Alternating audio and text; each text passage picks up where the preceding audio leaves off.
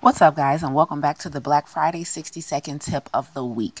This week's tip is to stop letting her win. Every single day, it's a battle between you versus you. The old you who is comfortable with the way she eats, the old you who is comfortable with the way she moves, the old you who is used to doing things a certain way and is not open to change. Then there's the new you, the one who knows she needs to get healthy, needs to eat differently, think differently, needs to be in a different environment and be around people who are going to support her health and wellness goals, but she is losing more battles than she is winning, right? And the only way to make sure that the new you wins every day is to train her up.